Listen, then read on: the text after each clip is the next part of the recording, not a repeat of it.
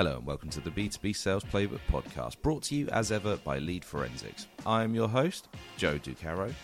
This episode of the B2B Sales Playbook podcast is the audio taken from a webinar we ran recently called Problem Prospecting. For this, I was joined by Mark Ackers, author of the #1 bestseller, Problem Prospecting. Mark was a delightful guest on the B2B Sales Playbook, and he offers up some excellent advice for people struggling with their pipeline. There's absolutely loads to take away from this one, so without further ado, here is Mark Ackers with the Problem Prospecting Playbook. So we'll jump straight into it, shall we? How can you identify and prioritize your target prospects during a slow market? So I think the important thing there is, first of all, mindset.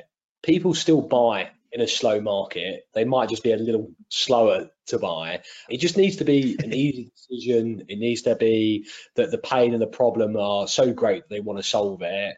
And that's where we need to focus our time. We need to focus our time on people that have the pain and the motivation to solve it, because they will still buy. Been in sales for 15 years or so, never have I ever spoke to anyone on the first call they've told me they've got a budget sat there for what I'm selling. But lo and behold, if they have the pain and the motivation to solve it, and there's a solid business case, then budget becomes available. And in terms of how we prioritize, we've got to work out who's got the need, who's maybe interested in speaking with us, who's engaging with our stuff. One of the key things for me over the last, I'm going to say 5 years, has been building this sounds really, I don't know what the right word is politely, but you'll see what I mean. Egotistical perhaps is talk about personal brand, right? But like everyone's got a personal brand. It just depends how big or small that personal brand is. And what I mean by personal brand is when people see you, it's how you make them feel, their perception of you. I've invested a lot into my own personal brand, which I look to be seen as someone that my ICP, ideal customer profile, looks to for advice, guidance, tips, tricks, consultative ideas, etc. So I spend a lot of my time writing content, sharing content on LinkedIn.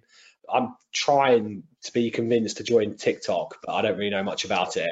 But I believe it could work. I'm not quite ready to make that jump. But anyway, I spend a lot of my time putting content on LinkedIn for my ICPs, i.e. sales leaders. And off the back of that, people come to me because they see what I'm posting, it resonates with them. And a lot of the time, it takes a while. They're like lurkers. They just follow. Eventually, they'll start to comment. Eventually, they'll in my inbox. But who's engaging with your stuff is a great place to start. But not just you. What about your company? One of the things that sales reps never seem to do is look at who's following their company on social media. Right, they're following you for a reason, right? Like, people don't like to really follow companies. People like to follow people. So if they're following your company, there is a level of interest there. What about your competitors? Maybe they're following your competitors because they put out great content, but they haven't bought from them. Have a look at that. There's intent data out there. So there's loads of platforms out there that give you intent data. There's Lead Forensics that will tell you who's been on your website and who's obviously interested. I think the other thing is familiarity. Familiarity always helps. So personal brand does that. You can pick up the phone and be like, yes, I've seen you on LinkedIn, I follow your stuff or whatever. But familiarity in terms of go to marketing, ask who signed up for the newsletter. Again, people don't do that unless they're interested at some point in time. Trade shows, who's had their name badge scanned at trade shows. Don't turn your nose up at old leads. People that have shown interest in your brand at some point in the past, reach out to them. Sales reps turn their nose up at old leads and it's just crazy. They'd rather go and find someone in the wilderness that knows nothing about their business than call someone up who signed up for their newsletter because it was 8 months ago. You can go in the CRM. I put a LinkedIn post about this today, actually, an example of me practicing what I preach, but the LinkedIn post was all about actionable tips and tricks to create more pipeline. And I put, go in your CRM, create a closed loss list. This time, call them up from QA, quality assurance, and ask them the reasons they didn't go ahead. I guarantee most of the reasons given by a prospect to QA will be the truth. And it will vary wildly to the box ticked in the CRM, because in the CRM, a rep will often tick, not interested, ghosted, went with a competitor, couldn't afford it. But those are just the reasons that are given to the rep to select.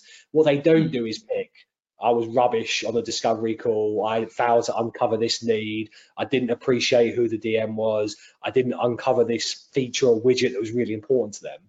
When you call it from QA, they might say to you, we didn't go ahead because you didn't have this feature. Maybe now you do. They might say, we couldn't afford the annual upfront agreement. Maybe now, in a slower market, you'll take quarterly or monthly payments. You will uncover the truth from QA, and when you know the truth, you can often fix it.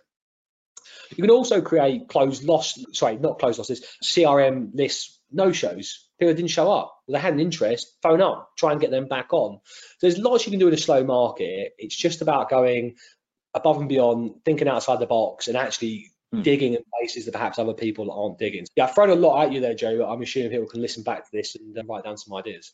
Absolutely. We do promise value with all of our podcasts and webinars that we do, Mark. And what you've done expertly is condensed so much into your first answer. So that's incredible. Just on you started off about the social media side of things. And I think it's a really valuable tool for you to then, if you're offering out that value, like you say, your tips and tricks and bits and pieces like that, you start to be seen as an authority on this sort of thing. So it builds that credibility for your buyers, doesn't it? If they can instantly see your face and go, this guy knows what he's talking about, it breaks down so many different barriers, doesn't it? So what you mentioned, you make content of that sort of with that subject in mind.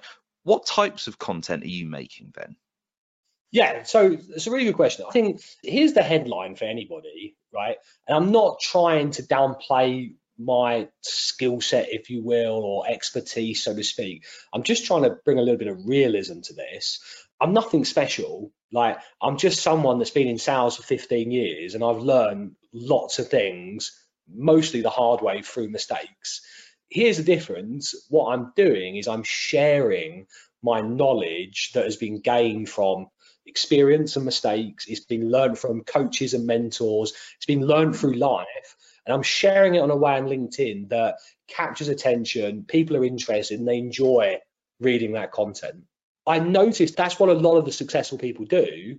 And I spend time talking to them. I've gone to sales conferences where it's just sales coaches and trainers and thought leaders. And they're all the same. They all wear pants and socks like you and I. But because they put stuff out there, they get seen as an expert. It's a little bit like if you are a producer at, let's say, the BBC, and you put someone on TV, they become a celebrity, even though they're not. We see them out there. We feel like we know them. There's familiarity. We feel like they're a celebrity. And with LinkedIn, simply by me sharing content that is carefully designed content I share it for a few people. So I share it for the people that my history is their future. And what I mean by that is I've been that sales rep that started out too scared to pick up the phone, not a clue how to write an email. My calendar invites sucked. My demos were just presentations. I've been that rep and no one showed me what to do. So I write content to help try and speed up their development because I wish someone did that for me. I write content for people that are in the same part of their lives as me right now and still figuring this out. And I write content for my ICP, which is sales leaders and one of the people that are going to buy, right? So I have a mix of content. I actually looked this morning because I thought you might ask me a similar type question. So I launched MySalesCoach at the start of January. So it's been a little bit busier than what it would have been having, and I use air quotes, just a sales rep, right? Air quotes, because it's a bloody hard job. But obviously I'm co-founder of a business now. I've got a lot more going on.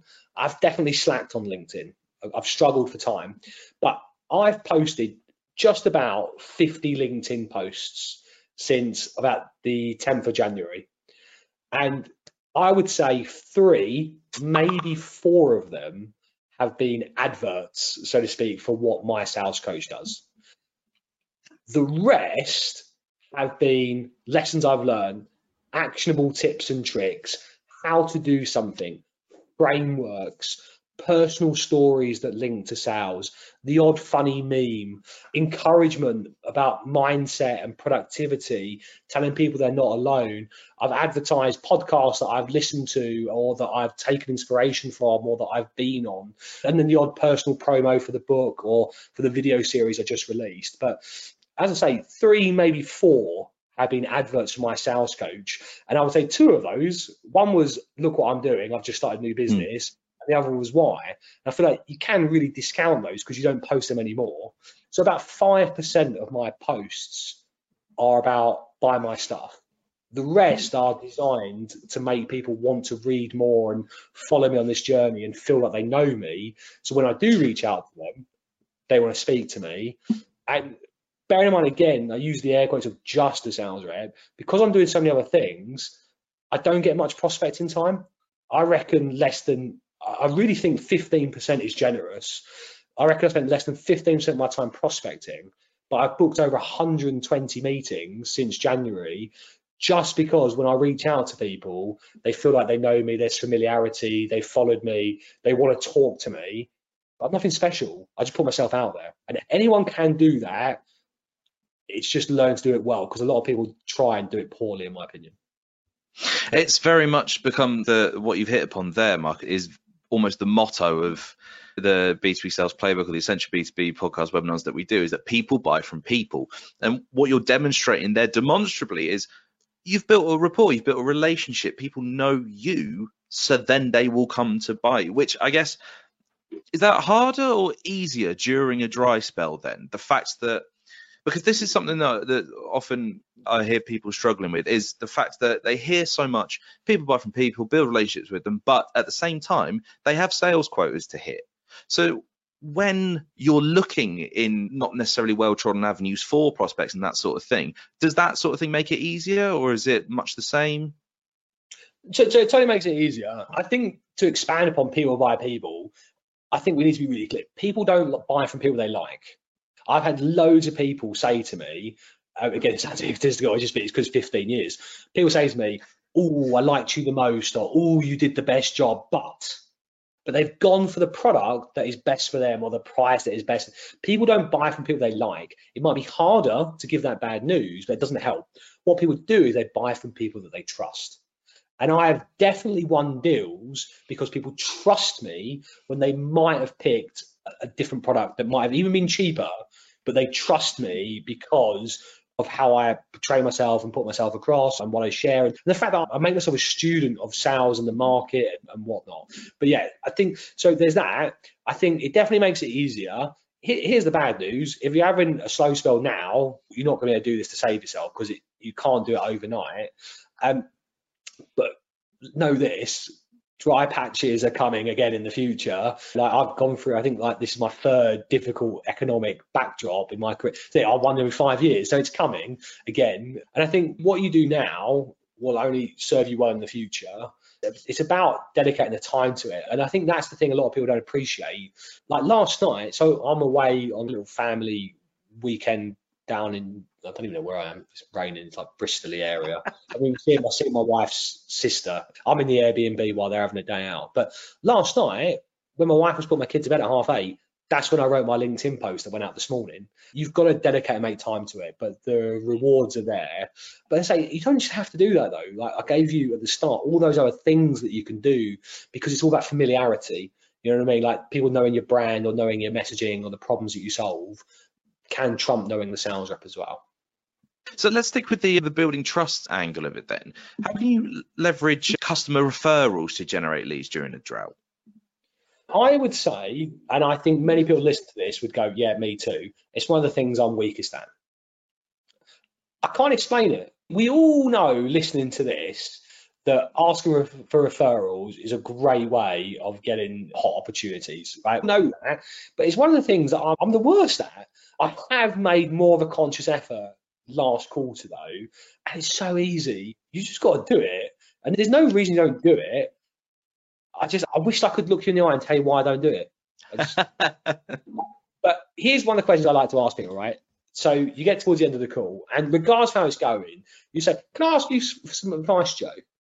And no one says no to that. Everyone wants to give advice because they feel like they've been lifted up. You want advice from me? Yeah, absolutely. What? And you go, if you were me and you had to go and do a call blitz, who's the first 3 people you pick up the phone to? And people love to go, ooh, first 3 people. And then they're names, right? And from there you go, okay, let's just say they said a woman called, I don't know, Tracy, right? Oh, Tracy, whoever. Okay, Tracy, yeah, no, that sounds like a really good lead. What's the best way to get hold of Tracy if you know her? And they go, why don't I just introduce you? Like, really? I wasn't thinking of that. Like, people like to help people. Like, human beings like to help. They just don't like to be helped. They don't like to help when they're asked to do it. Do you know what I mean? People like to do it and feel like good about themselves. So asking that, who's the first three people you pick up the phone to if you were me? The other thing you can have is you can have it in your calendar, right? Once a week, make sure you contact someone, ask for a referral. The other thing is when you find someone, so like, again, Joe, say I landed on your LinkedIn profile, we've probably got some mutual connections, right? The key is, let's say our mutual connection is someone called Tony, right? I'd go to Tony, Tony, would you introduce me to Joe? It's a lot easier for Tony now. What's hard is when sometimes, I know it goes against my first bit of advice, you've got to try different things, is when you say to someone, could anyone you could introduce me to would be really helpful, because then they've got to think. But if you go, look, Tony, I see we're connected to Joe here, you wouldn't mind introducing me, or if you were me, how would you get in front of Joe? You take away the thinking element and they'll do it.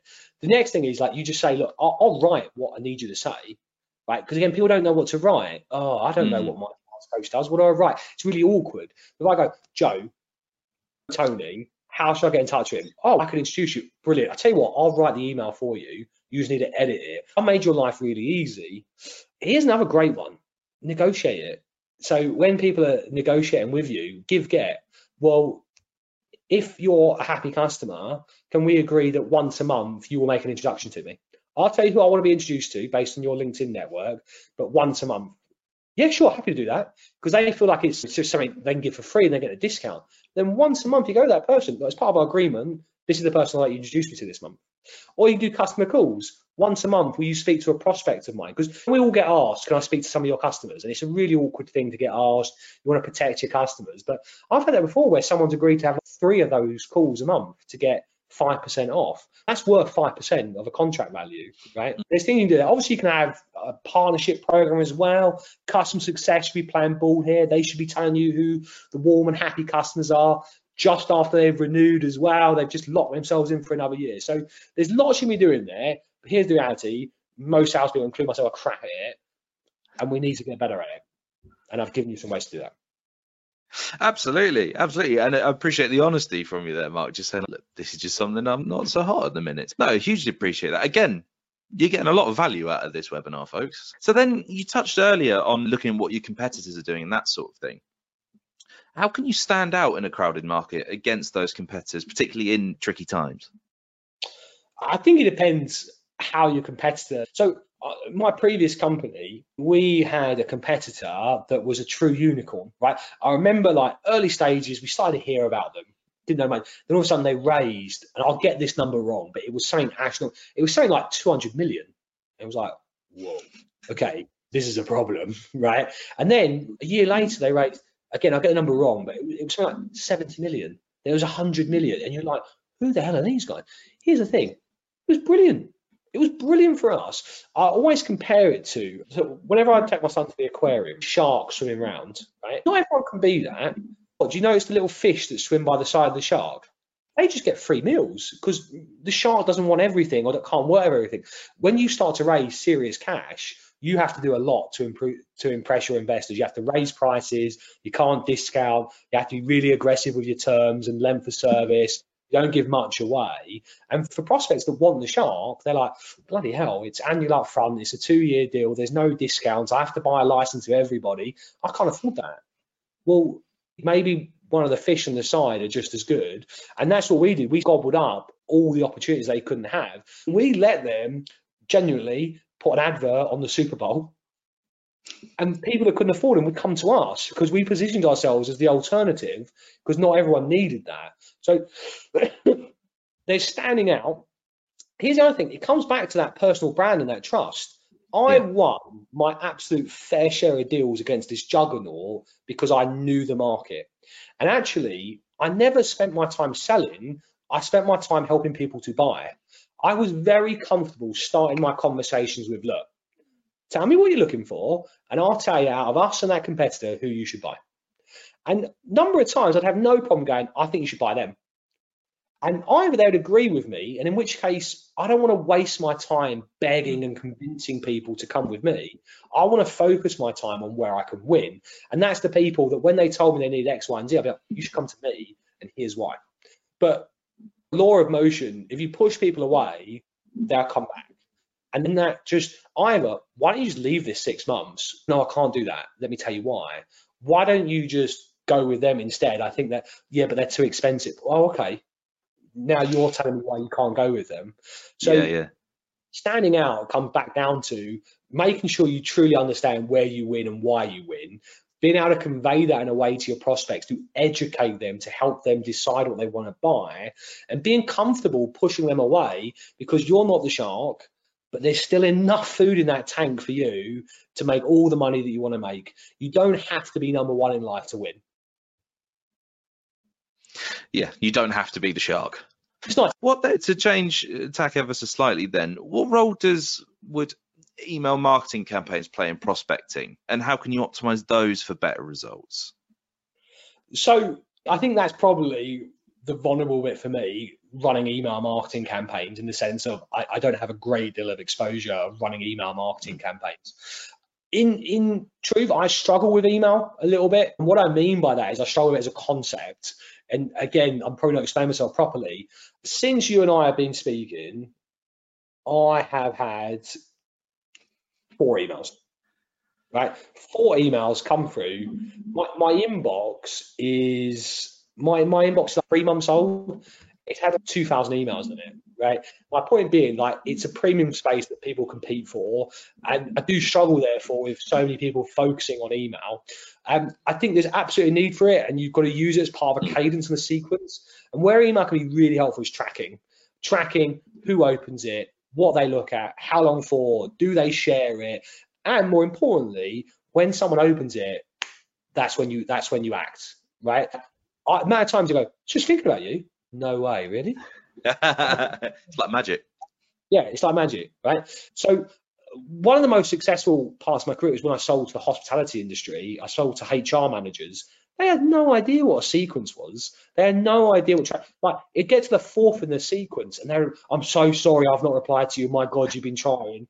And I just sent 4 emails on a sequence. But it depends. Right now, I sell to sales leaders. They see that before the second sequence has come. And again, it's about standing out. So it's about that first email being hyper personalized, about being about them, not about you. It's about being something that engages and encourages them. So email is definitely important, but so many people talk about like cold calling being dead or social selling not taking off, but no one really questions email being dead. And I think in this day and age, when there's so many ways you can get hold of people, I book meetings through WhatsApp.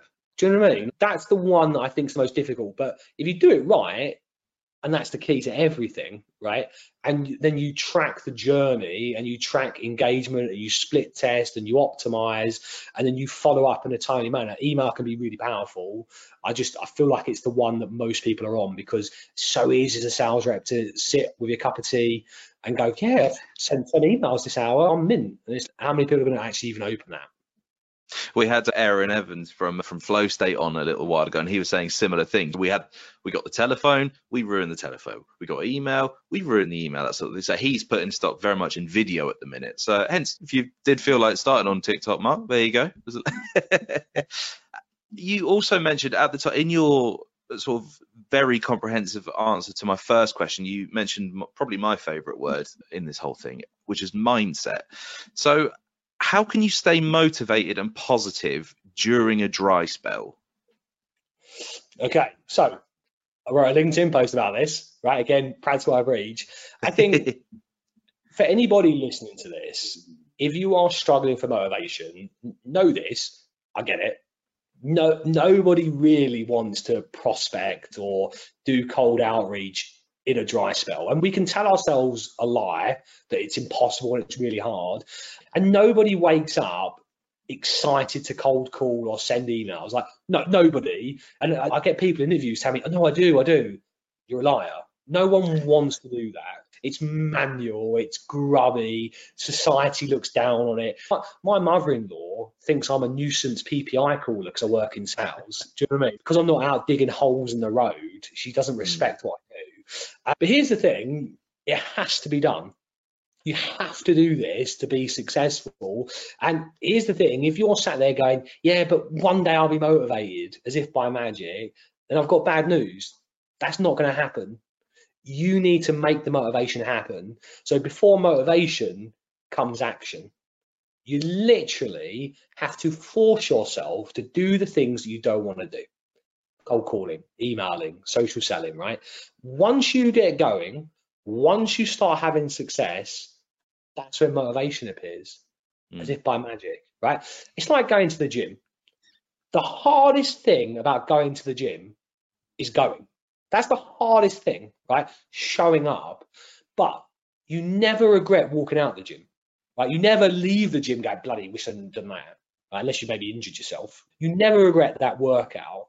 And it's the same with prospecting, even if it's a tough time. And look, it'll always be a tough time for someone, for some industry. The world's just like that. But the hardest part of prospecting is doing it. Right? But you never regret making the cold call where someone accepts a meeting. You never regret sending an email when someone replies back going, I'd love to chat. You never regret it. But I'll say it again, before motivation comes action, and you can control that. So make it happen. That would be what I'd say. Yeah, you absolutely, yeah. If you can't control what you do or don't have to do, you can control how you approach it. The phrase there. Okay, so Mark, you've offered up so much value and so many tips and tricks, which is exactly what we were after from you. So thank you very much for that today. If there was one golden rule that you would love everybody to take away from this conversation today, one key piece of advice, what is that top tip today? Ultimately, in sales, you are the CEO of your own success, right? And here's the hard knocks about that. Where you spend your time, where you choose to spend your time, will 100% link to how successful you are, because you can control it. And here's some things I'd say to you. One, spend your time with people that want to buy, people that have the problem, the motivation to solve it.